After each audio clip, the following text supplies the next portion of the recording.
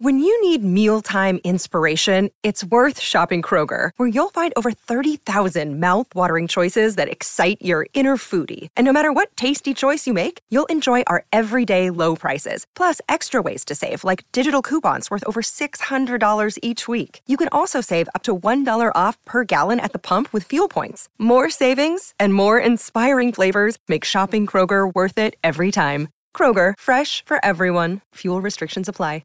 Another day is here, and you're ready for it. What to wear? Check. Breakfast, lunch, and dinner? Check. Planning for what's next and how to save for it? That's where Bank of America can help.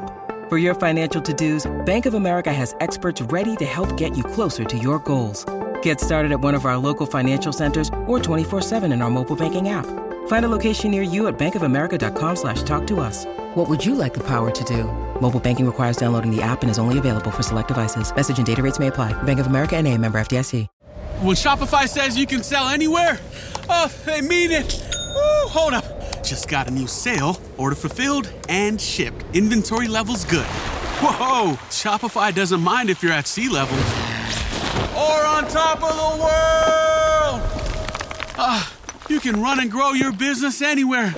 Climbing mountains is never easy, but at least Shopify gives me all the tools I need for my business to hit new peaks. Whether you're selling carabiners or crop tops, start selling with Shopify today and join the platform simplifying commerce for millions of businesses worldwide. We've built the platform so you can keep climbing and grow your business to new heights. With Shopify, you really can sell to anyone, from anywhere.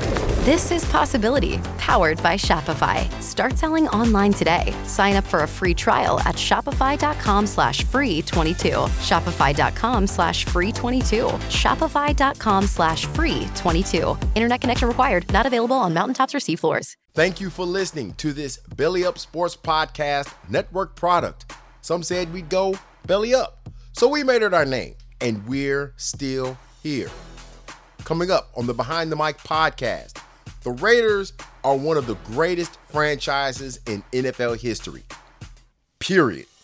Their greatest teams played in the 70s, and it's a shame it only produced one trophy. You're Behind the Mic with Michael Neal Jr.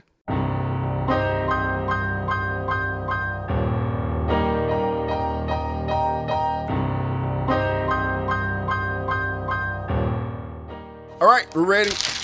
We got the paperwork. Get all my papers together. Let's go. NFL historians and lovers of sports history, welcome in. This show is for you. If you already know this stuff, though, that's great. All right, good for you. But remember, there's somebody out there that does not know. So, make some room. Then pull up a chair next to you. All right? Don't talk while I'm talking, though. This show is for those who don't know as much about NFL history. So we're here to do three things, and that is enlighten, teach, and learn. This is the Behind the Mic podcast. I am your host, Michael Neal Jr. This show is presented by Belly Up Sports, the Belly Up Sports Podcast Network, bellyupsports.com. Go to it, click on it, read the stories and the articles. We have some great content as well as content creators, YouTube channels, as well as all these podcasts that are starting on our home base of Spreaker. That's Spreaker. Apple Podcasts, Spotify, Google Podcasts, Amazon Music, Stitcher, iHeartRadio, and YouTube. But you can especially find my show, except on YouTube. I ain't got there yet. All right, it's cold in here. I don't know how long this show is going to be, but when I'm done, okay? I'm not on next week. Just so you know right up front, you get a week off because I'm taking a week off. I'm on vacation next week. I'm taking my family away from this place. I need some rest. I do. But, I love doing this, though. I really do. But I have to do it for my family. So let's get to it. We've been talking a lot about, the great teams. We're still on that thing, right? We're going to be on that for a while. Maybe I'll give y'all a break at some point. Let you breathe. I don't know how much you're enjoying this. I may throw a little wrench in the middle and talk about the greatest tight ends of all time since Gronk retired, 2 weeks ago or something like that, a week and a half ago. But anyway, we're talking about all these great dynasties and everything and basically how they came to an end. Not so much the build up to, how, they dominated and stuff like that. Yeah, we're going to give you a little bit of that. We can't give you the whole history of every team. I got to leave some room for some other things to talk about, all right? But we're talking about how these, not just the dynasties ended, but we're also talking about the great teams. Some of them won some championships. Some of them may not have won any at all. But there were some good teams outside of the 70s Steelers and the Patriots of the 2000s and, you know what I mean, the 90s Cowboys. There were some good teams outside of them too. Yeah, we're going to talk about the Bills at some point, Bills fans. We are. That's coming. But I'm just saying, you know, we're talking about how they came to an end, how this thing broke up, right? So, I mean, with all these great teams, there's the curious case of the Oakland Raiders. The Oakland Raiders have 3 titles to their credit in 5 tries. The Raiders have been to 5 Super Bowls. They got 3 trophies, 3 Lombardis. Their best teams, though, were actually in the 1970s. I believe they had the most Hall of Famers on those teams as well during that time. They were such a great franchise, but they had so many other teams that were in front of them. Not saying that they all beat the Raiders, but they just beat them at the right time.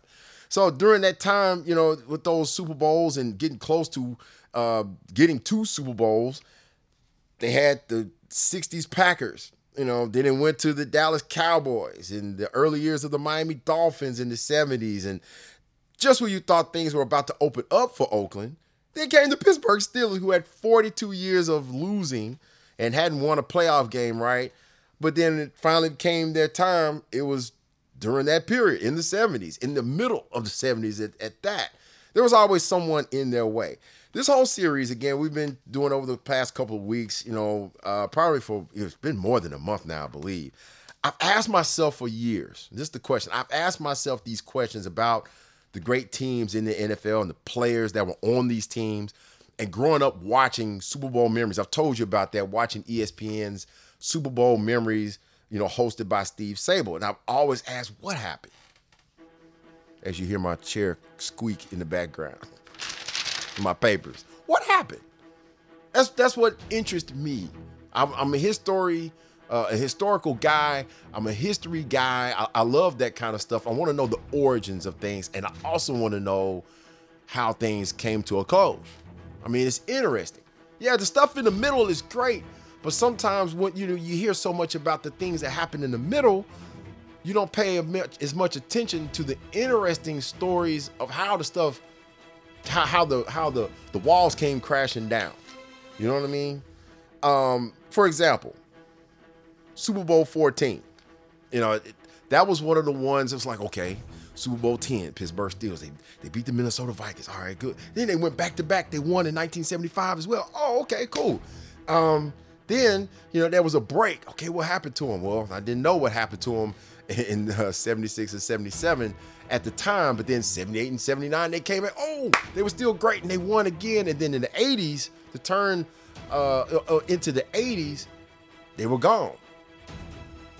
No more Steelers. What happened? What happened to Lynn Swann? I didn't know he retired early because of concussions. I didn't know that. I didn't know that Terry Bradshaw at the time. I didn't know in 83, what was it? His last touchdown pass, he tore a ligament in his elbow.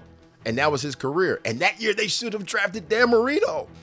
I didn't know that. I didn't know about the retirements, and I didn't understand that stuff just yet.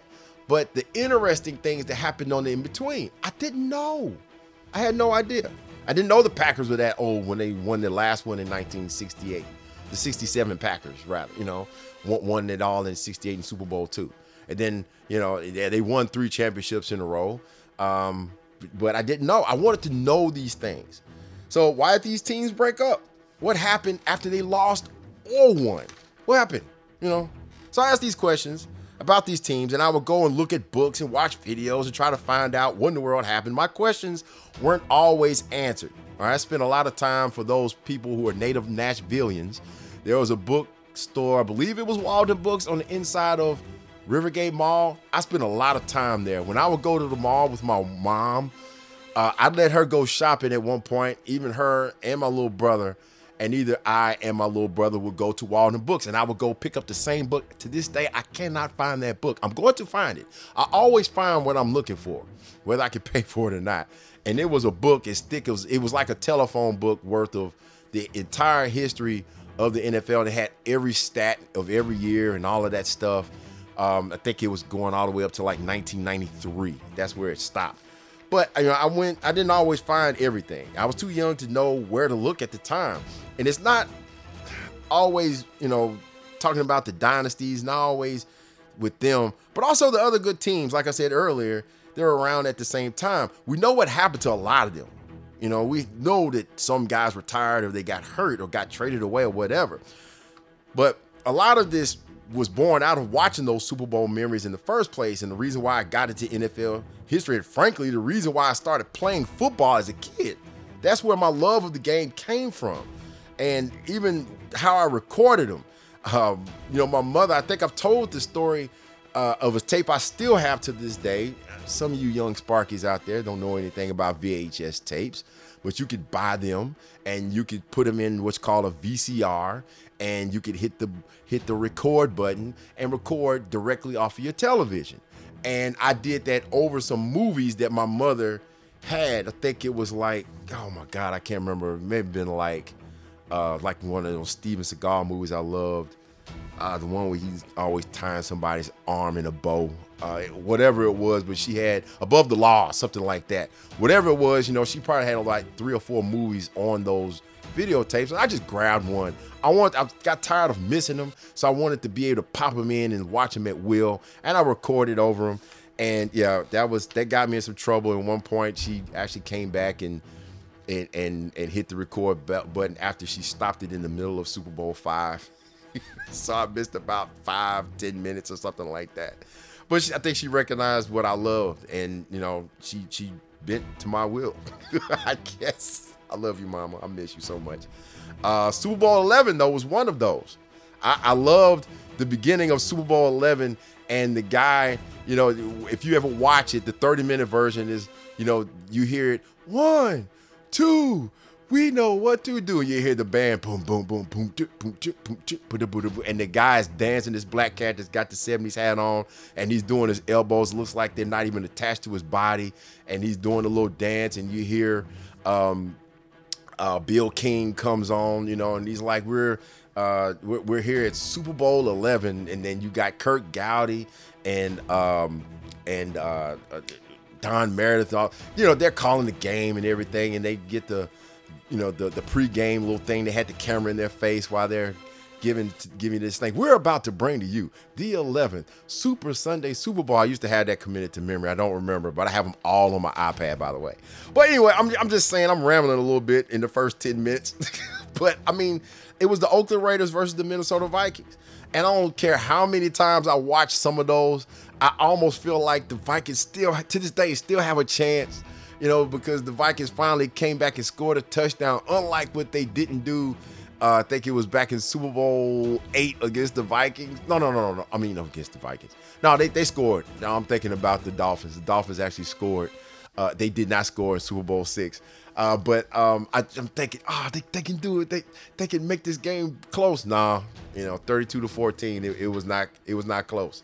The Raiders put a beat down on the Vikings in the Rose Bowl in Pasadena, California. It was a home game, a glorified home game, and it was fitting that the Raiders finished on top in the state of California.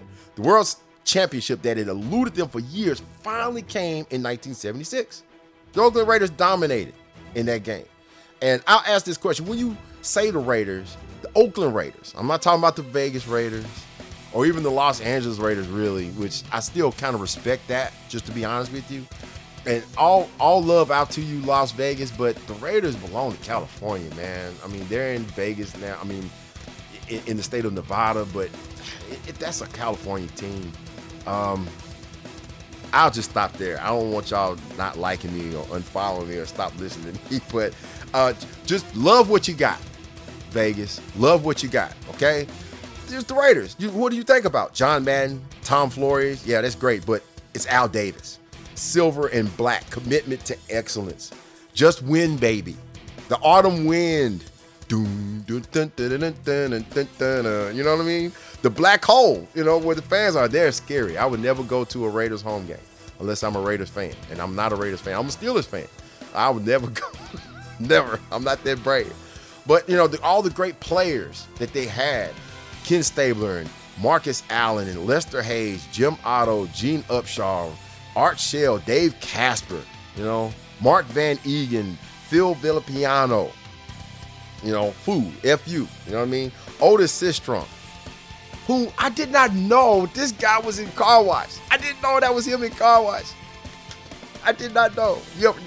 Yeah, Car Wash, the cook, the fry cook that's in the kitchen on the movie Car Wash that's got the butter that falls on the top of his head. That's Otis Sistrunk, the bald guy. Yeah, that's him. Willie Brown. I can keep going. Cliff Branch and Fred Biletnikoff. Clarence Davis, George Atkinson. Jack Tatum, Ray Guy. Ted Hendricks, Willie Hall, John Matusak, Dave Dalby. Rod Martin, Jim Plunkett. I mean, that's what it's all about. That's what it's all about. So, I mean, it's the Raiders. It's the Raiders. This team did have humble beginnings. When they started off in 1960, they were a last-second add to the AFL, the American Football League. All right, so the umpteenth league, right? The one that actually lasted for a while. And they weren't great. They were not great. The first year they were, 6-8? And then they won 9. They actually won 9 games in their first 3 seasons. 9. They were bad. They were mad. They were very, very bad. And this was until Al Davis was hired as the head coach from the San Diego Chargers, the wide receiver coach from the San Diego Chargers. By the way, he was born on the 4th of July. I didn't know that. Happy belated birthday, a day late there, Al Davis, rest in peace. In 64, he got them to 10-4. Now, they took a dip in 65 to 5-7-2, but then 66, 67, then they really got on a roll. 66, they were 8-5-1, but 67, they were 13-1, and they proceeded to go on to the Super Bowl. Another little thing I didn't know, Manny Fernandez, who grew up as an avid Raiders fan, wasn't happy that they did draft him. By the way, we talked about the Dolphins last week, right? And he being the great defensive lineman that he was, and his last play was the Sea of Hands game. He had the late hit in the end zone, still trying to drive that ball loose from Clarence Davis. And he was the team that he wanted to play for was the team, he ended his career against as a Miami Dolphin. That's pretty crazy.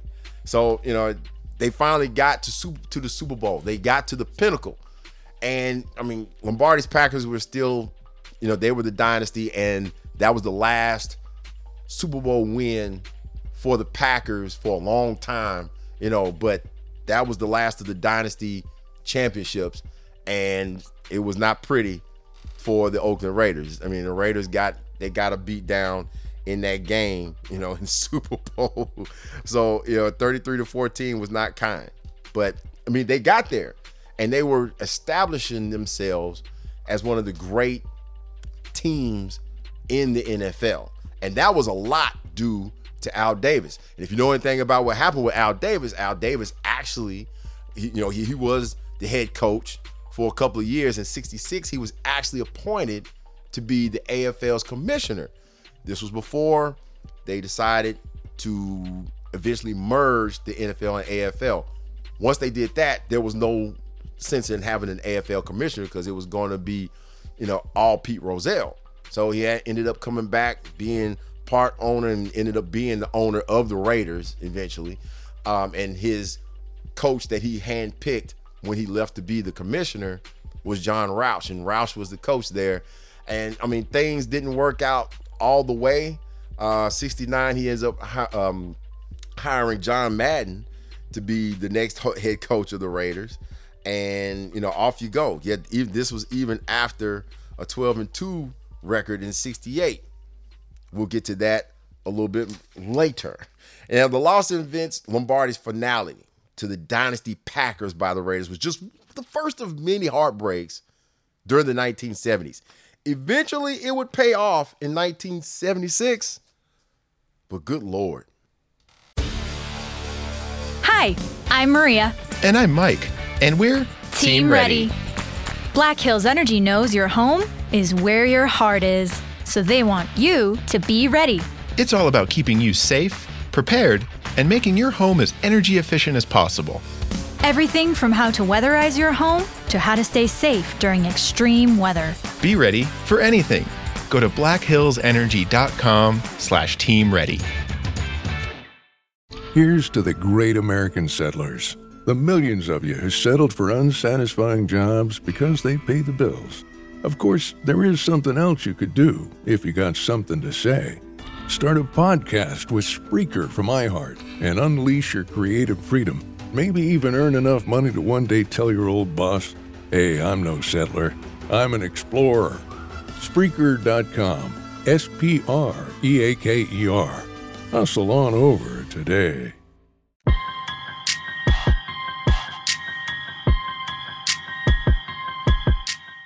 One thing I always think about in sports is, when you have a team that's been really good but couldn't get over the hump. And actually the first team that I think about a lot is the Dallas Mavericks. Now, I honestly can't think off the top of my head how many of those great years. I'm not saying that they were number one all the time as far as their record, but they always finished with such a good record, and it's like, okay, they could probably be one of the teams to win it out of the West or whatever, and it seemed to never happen. They would be good, they'd be good, and then they finally broke through. This was the Dirk Nowitzki and Mark Cuban Mavericks. It was just, it's kind of like one of those things that just stood out to me about the Dallas Mavericks, a team that always got close but never could get over the hump. Of course, they won it all in, 2006, the first year, 2005, 2006, when they beat that first incarnation of the LeBron, D-Wade, their big three, the Miami three, Bosh, Wade, and of course LeBron. And they did it. And, all credit, but you also have to remember that you have to go through something, right? You have to go through some things. Chicago Bulls, they had to wait out the greatness of the Boston Celtics and the Detroit Pistons before finally breaking through themselves. Yeah, they beat the Pistons, and I'm sure, there were games where they beat the Boston Celtics, obviously. I'm not saying that the Bulls weren't great. They were, but you had multiple Hall of Famers playing against Michael at one point.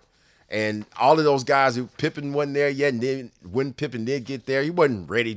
He wasn't Scottie Pippen yet.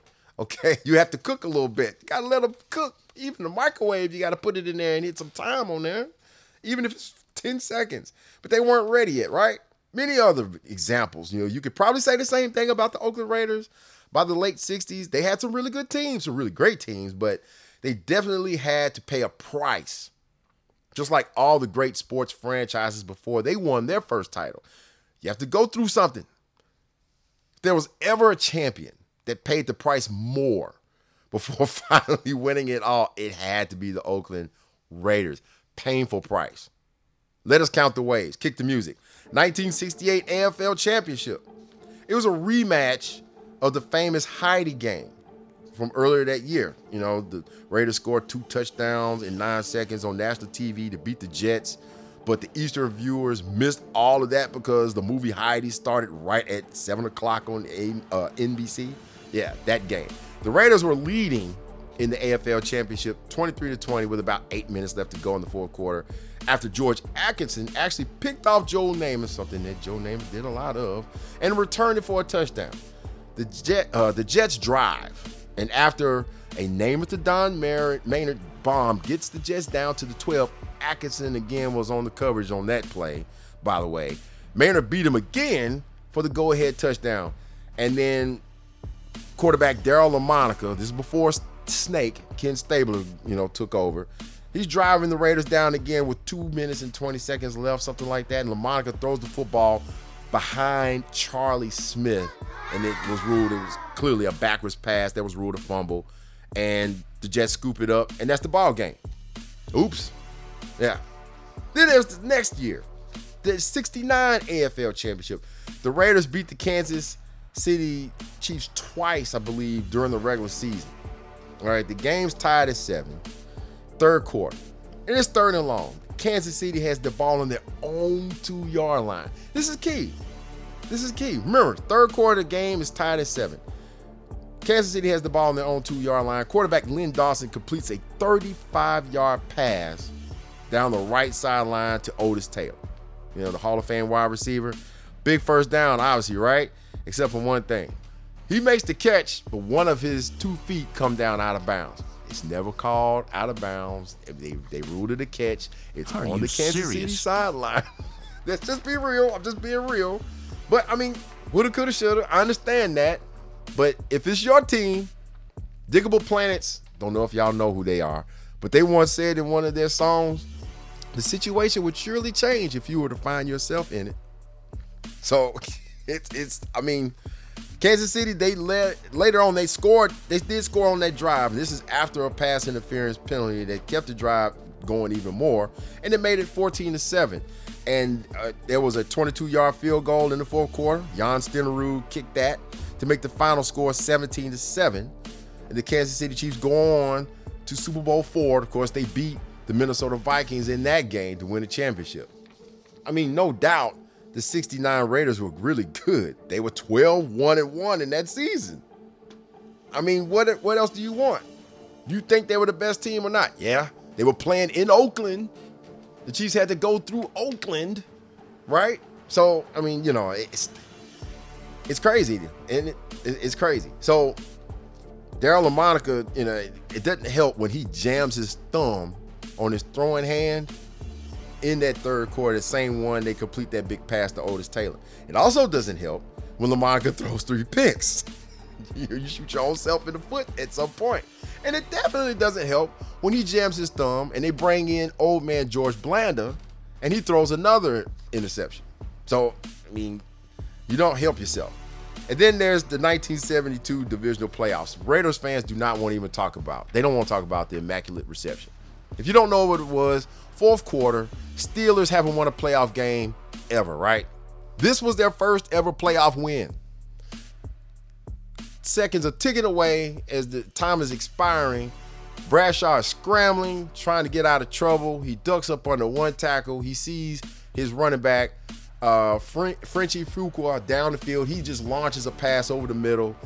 At the same time the ball arrives, Jack Tatum, the safety, he tattoos Fuqua, okay? And the ball appears to hit both he and Fuqua.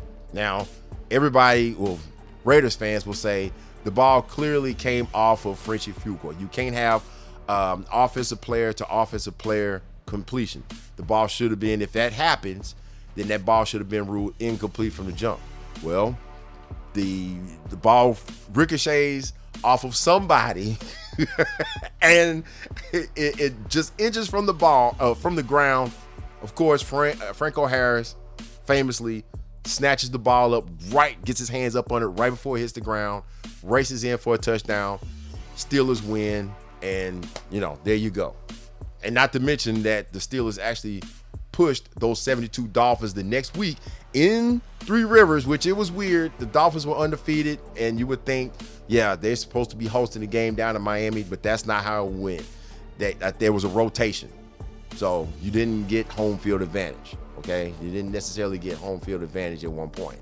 But, I mean, what I did not know is that I think the game was delayed for several minutes after that play happened. It wasn't touchdown, and everybody runs into the field and the game was over. No, that's not what happened. The officials actually discussed it for a while, and, you know, they said touchdown Pittsburgh, and that was it. Everybody go home, including the Raiders. So there you go. And then not to mention the 74 and 75 AFC Championship losses to the Pittsburgh Steelers en route to the Steelers Super Bowl championship wins. The first one was 24. Both games were tight for the most part. One, they played on a frozen field. I mean, you got to play. You got to play. You know, there was condensation that the Raiders complained about. But both teams played on the same field. And Al Davis actually complained that their Stabler to Cliff Branch combination wasn't going to be able to be, you know what I mean? It wasn't going to be if you're going to have to run on ice, which is essentially what happened. And I think that if I remember the stats correctly, I think that Cliff Branch caught 2 balls in the entire game. The last one was at the very end as, he was tackled as time ran out. So, that was big. And that was in the 75 AFC Championship. Close game. And I'm not even going to get into the 80s, playoffs. We're talking about the 70s right now. Well, for all these years that the Raiders came up short because of penalties or non-penalties, lucky plays, they benefited during the 76 playoffs. In the AFC divisional playoff game against the New England Patriots, and we've talked about this before, the Patriots were the only team to beat the Raiders that season. I believe the score was 48-17. They put a beat down on them, okay? The Raiders, in the fourth quarter, they drive down to the Patriots' 29-yard line late in the fourth quarter. They're down 21-17. Third down and 18. Stabler drops back to pass, throws a deep ball down the left sideline to running back Carl Garrett. It falls incomplete. You think the drive is over, right? Nope. Patriots defensive end, Sugar Bear Hamilton. He's called for that personal foul, roughing the passer penalty, because his right forearm hit Snake right upside their head, and they catch a break. Finally catch a break. And then they cashed it in. Stabler kept the football for a touchdown that won the game 24-21. And they go on to the AFC Championship. And look, I know Raiders fans, they're not going to want to hear this. I don't care. I'm a Steelers fan. And the Oakland Raiders, they will meet for the third year in a row in the AFC Championship. Look, no shade. There was just one problem. There was no Rocky Bleier or Franco Harris. And this is what you also have to remember. They were the number 3 and number 4 rushing guys in the AFC. Not just on the team. In the entire AFC. You got 2 of the top 5 running backs in the entire AFC that's not playing in this game. Nevertheless, all right. They were both down, and their running backs are gone. They're not playing in this game. The Raiders, they dominated the game. Period. Okay? If you don't call that a break, I don't know what it is. But Ken Stabler said during the documentary that when the Raiders were beaten by the Steelers, they didn't have any excuses. Well, how about the supposed icy field in 1974? I mean, I'm just saying, not to mention, to my knowledge, they were not missing any stars at all. Pittsburgh got beat, though, 24-7. And let's be real, the Steelers' offensive backfield aside, they still had that steel curtain defense, right? And I'm a Steelers fan, okay? I have to be fair to a certain degree. So, I would say that the game that made it official, though, was, that the 70s Raiders were done, was the 1977 AFC Championship game in Denver. The 1977 AFC Championship, just to set this up, it needs to be known that the Oakland Raiders had a lot of injuries that year and still finished with an 11-3 record, okay? Oakland had finished second to Denver in the AFC West that season. And then there was that miracle in Baltimore in the divisional round of the playoffs. Anybody remember the ghost of the post on Christmas Eve, 1977? Tight end Dave Casper's 42-yard catch, over the shoulder, almost like Willie Mays, between two defenders, something like that. And, he catches that ball from Kenny Stabler with 2 minutes and some change left in the fourth. And that catch led to the game-tying field goal, which led them to overtime, which led to a game-winning touchdown pass from Stabler to Casper. On to the next round. At Mile High Stadium, though, a fumble that wasn't called that still upsets Raiders fans to this day. I even heard from the lips of Al Davis that they'll win that game if that fumble is recovered by the Raiders. He just said it straight up. I'm not going to call the man a liar, but, the game was tight. It was third quarter, and, Denver is up 7-3. It's first and goal, Denver. Craig Morton, yes, the former quarterback of the Cowboys, hands off to Rob Lytle, right up the middle. I watched this play. There's no doubt he fumbled. Jack Tatum nailed him, nailed Rob Lytle, and he fumbled, and he hurt him too. They had to walk the guy off the field. The cameras from the end zone showed that it was crystal clear. Now, after that, I can't speak much more. After that loss, though, the Raiders would follow with back-to-back 9-7 seasons in 1978 and 79. Not up to Raider standards at all, much less the standards of Al Davis. But there will be many wholesale changes made to the roster after that 76 championship. And it's not always the worst thing in the world. Mary redeemed a $50,000 cash prize playing Chumba Casino this year. I was only playing for fun, so winning this was a dream come true. Chumba Casino is America's #1 social casino experience. It's serious fun. With over 80 casino-style games to choose from, you too could win life-changing amounts of cash. Be like Mary. Log on to ChumbaCasino.com and give them a whirl. That's ChumbaCasino.com. No purchase necessary. Void where prohibited by law. 18+. Terms and conditions apply. See website for details. The voice in the preceding commercial was not the actual voice of a winner.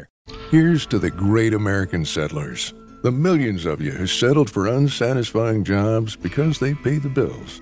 Of course, there is something else you could do if you got something to say. Start a podcast with Spreaker from iHeart and unleash your creative freedom. Maybe even earn enough money to one day tell your old boss, "Hey, I'm no settler. I'm an explorer." Spreaker.com. Spreaker. Hustle on over today.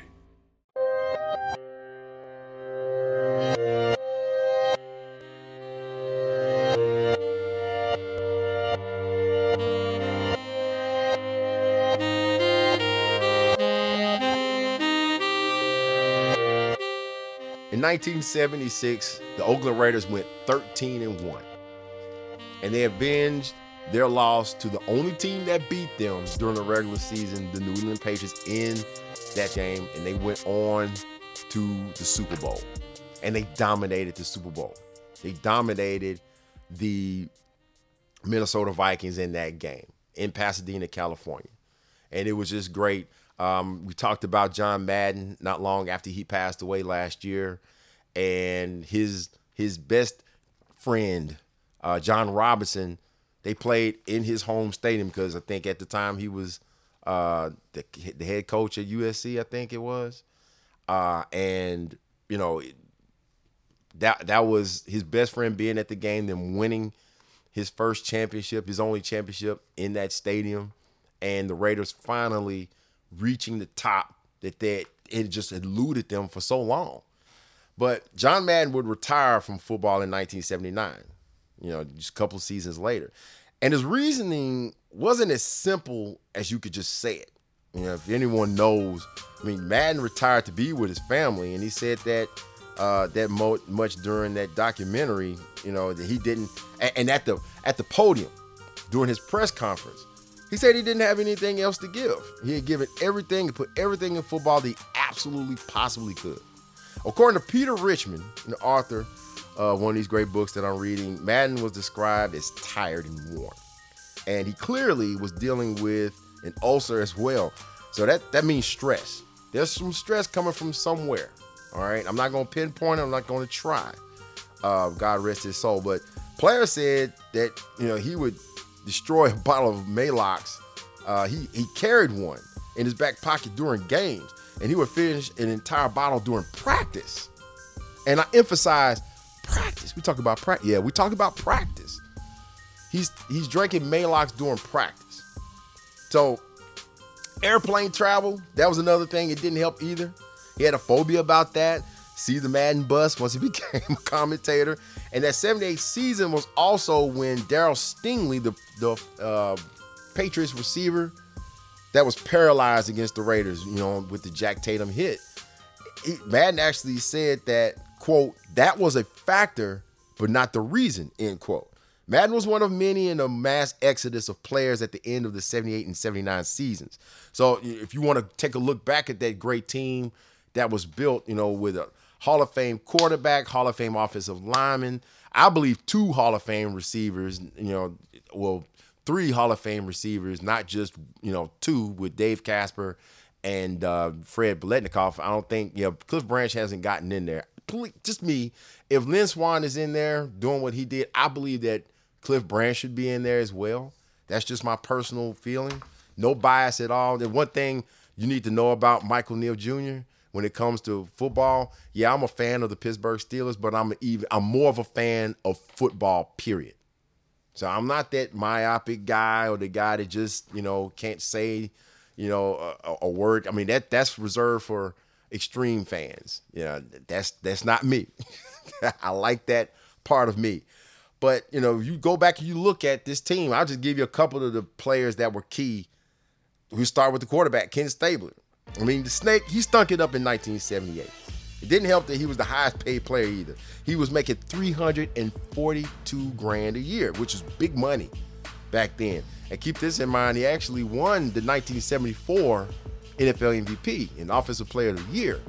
So Snake wasn't very bad. And you know what? I'm going to throw something else in there, some stuff that I did not realize from reading another book. If you put a comparison between he and Joe Namath, his numbers were better than Joe Namath. His completion percentage, better than Joe Namath.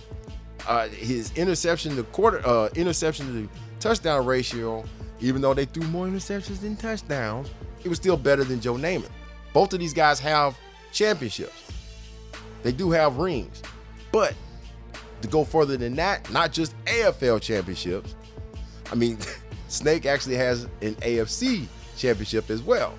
So, not to harp on that, you know, no shade Jet fans or Joe Namath, but this guy belonged in the Hall of Fame just as much as Joe Namath did, Ken Stabler, and I'm glad he got in.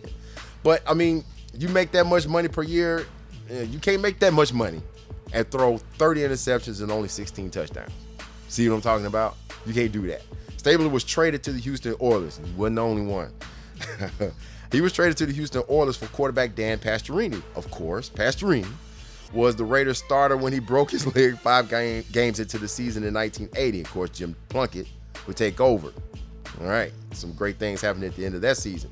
And he would be joined by Dave Casper, his tight end, traded to the Oilers as well. He spent a couple seasons there before being brought back to the Raiders in '84, and then he retired. So there you go. The offensive lineman like Gene Upshaw in '81, he retired. He was, of course, head of the NFLPA for years up until his death in 2008. Art Shell, he retired by 1982. In '89, he became the first full-time African-American head coach in NFL history with the Raiders. Not the first black coach with the Raiders. Not just that, but period. Yeah, the first full-time head coach. Dave Dalby, who replaced Hall of Fame center Jim Otto in 1975, he went on to be in the starting center all the way through 1986. These are important cogs in the Raider machine that got them to that 76 championship. Mark Van Egan, he played until 1981. He finished his last 2 seasons with the New England Patriots.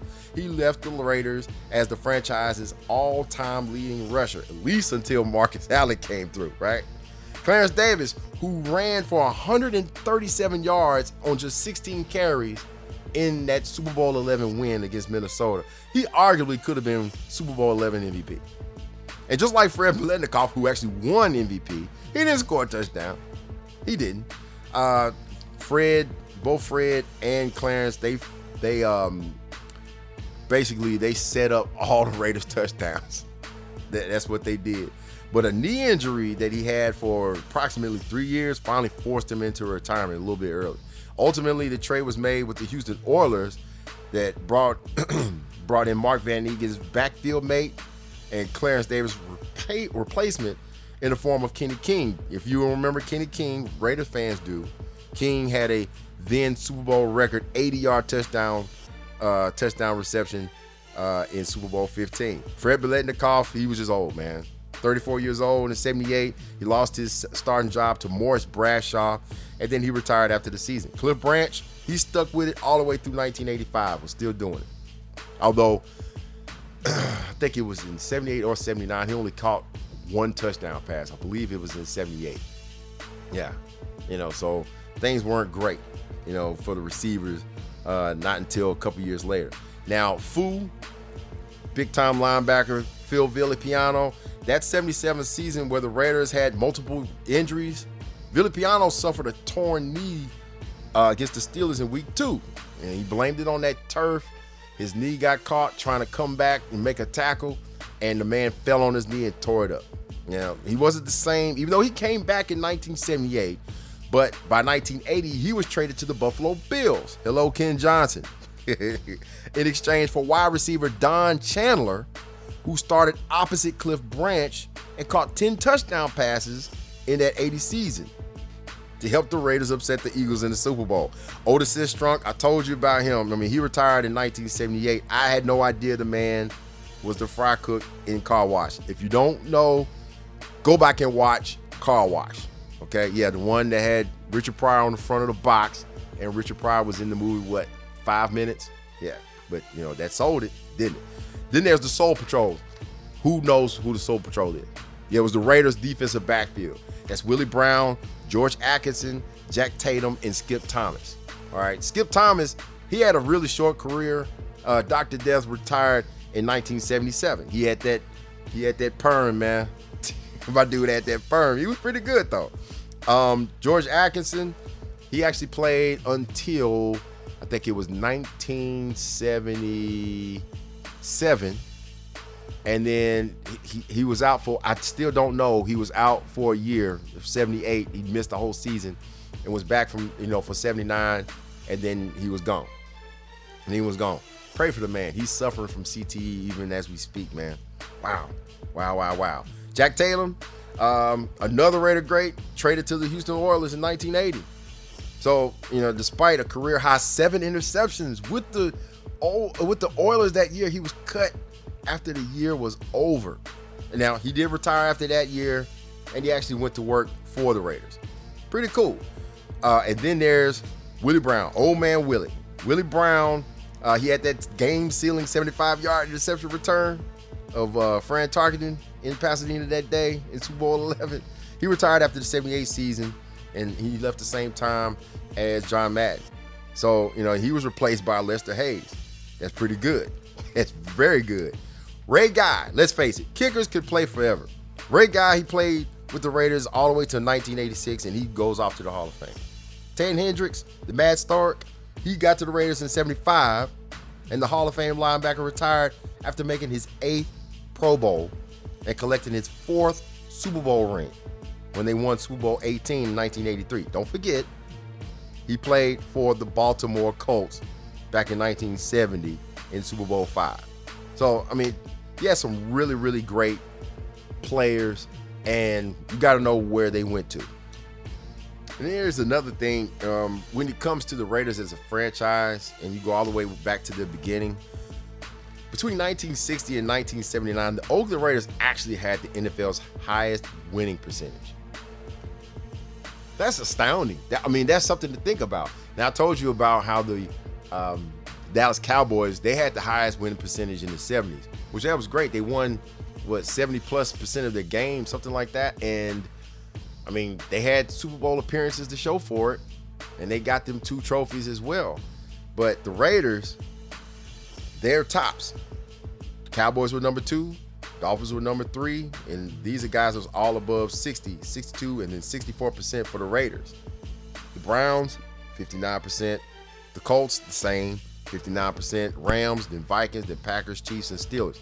But, in between that entire era right there from 60 to 79, that's big. Now, after losing Super Bowl II against the Green Bay Packers in 68, Oakland, they had 7 division titles that they won in 8 years.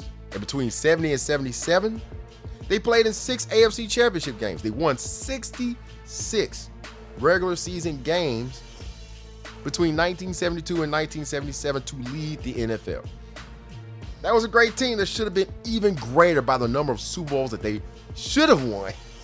But, fate sometimes is just not on your side all the time. I looked up the most AFC championship appearances in the 70s, and the Raiders and the Steelers are tied for the most with 6 apiece. Problem is, the Steelers won 4 of those. The Raiders were 1 and 5. Of course, before there was an AFC, the Raiders went to 3 straight championship games, 67, 68, and 69.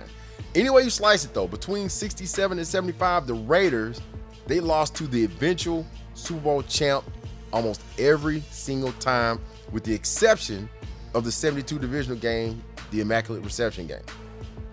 All right, the AFC title game in 77 to the Broncos. Talk about pain. You know what I mean? Super Bowl II to the Packers. The AFL championship game to the Jets. the AFL championship game to the Chiefs, the AFC championship game to the Colts.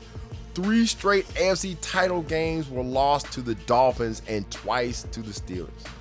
That's crazy. And to me, like I said, the better teams that the Raiders had were the ones in the 1970s. And they only had 1 championship. And they had 10 Hall of Fame players during that period, okay? And I'm not even including Hall of Fame owner Al Davis, Hall of Fame executive at the time Ron Wolf, Hall of Fame coaches John Madden, and then the wide receivers coach Tom Flores, who replaced Madden in 1979. A year later, the Raiders became the first wild card team to win it all when they defeated the Philadelphia Eagles in Super Bowl 15. Let me slow down. I'm talking too fast. And in 82, during the strike-shortened season, they were 8-1. I believe that was the league best, but they were upset in the tournament-style playoffs, because of the strike-shortened season. They had to redo the playoffs, and the New York Jets got them. Still don't know how that happened. In 83, they were 12-4, and they put a beat down on the Washington football team, 38-9. And that was a Super Bowl that a lot of people would never forget. Marcus Allen, 17 Bob Trey O. You know the play, Raiders fans. And they knew it was coming, and he cut it back, and 74 yards later, that was it. And that was it was a get-back game. They lost a shootout during the regular season to Washington, and it was just not. They were full of all-pros. Washington was. They had Charlie Brown and Joe Theismann. Some people say Theismann. I understand that's how you actually say his name. But John Riggins and all those great guys on defense, as well as the Hogs, and it just did not work. It did not work out. It did not work out. But Tampa was very kind to the Raiders. 84 and 85, they were 11-5 and 12-4. And this is to be noted.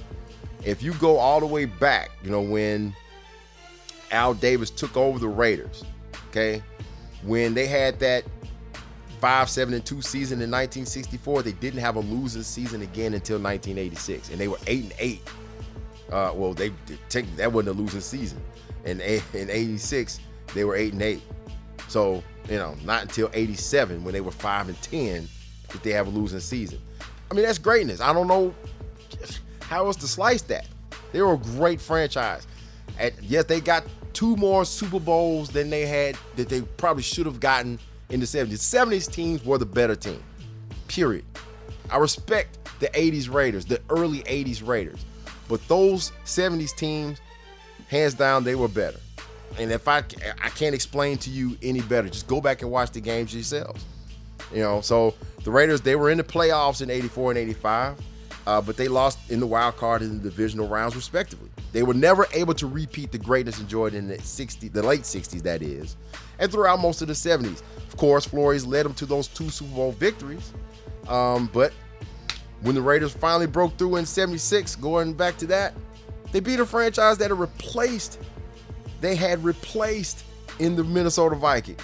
A team that was dominant in their own right in the NFC during the 1970s. We'll get into that more on the next episode. No show again next week. I'm on vacation, and this was a little bit longer than usual. I don't care. Enjoy it. I'm taking my family down to Gulf Shores and Orange Beach. I need it. I got to have it. References, let's get to them.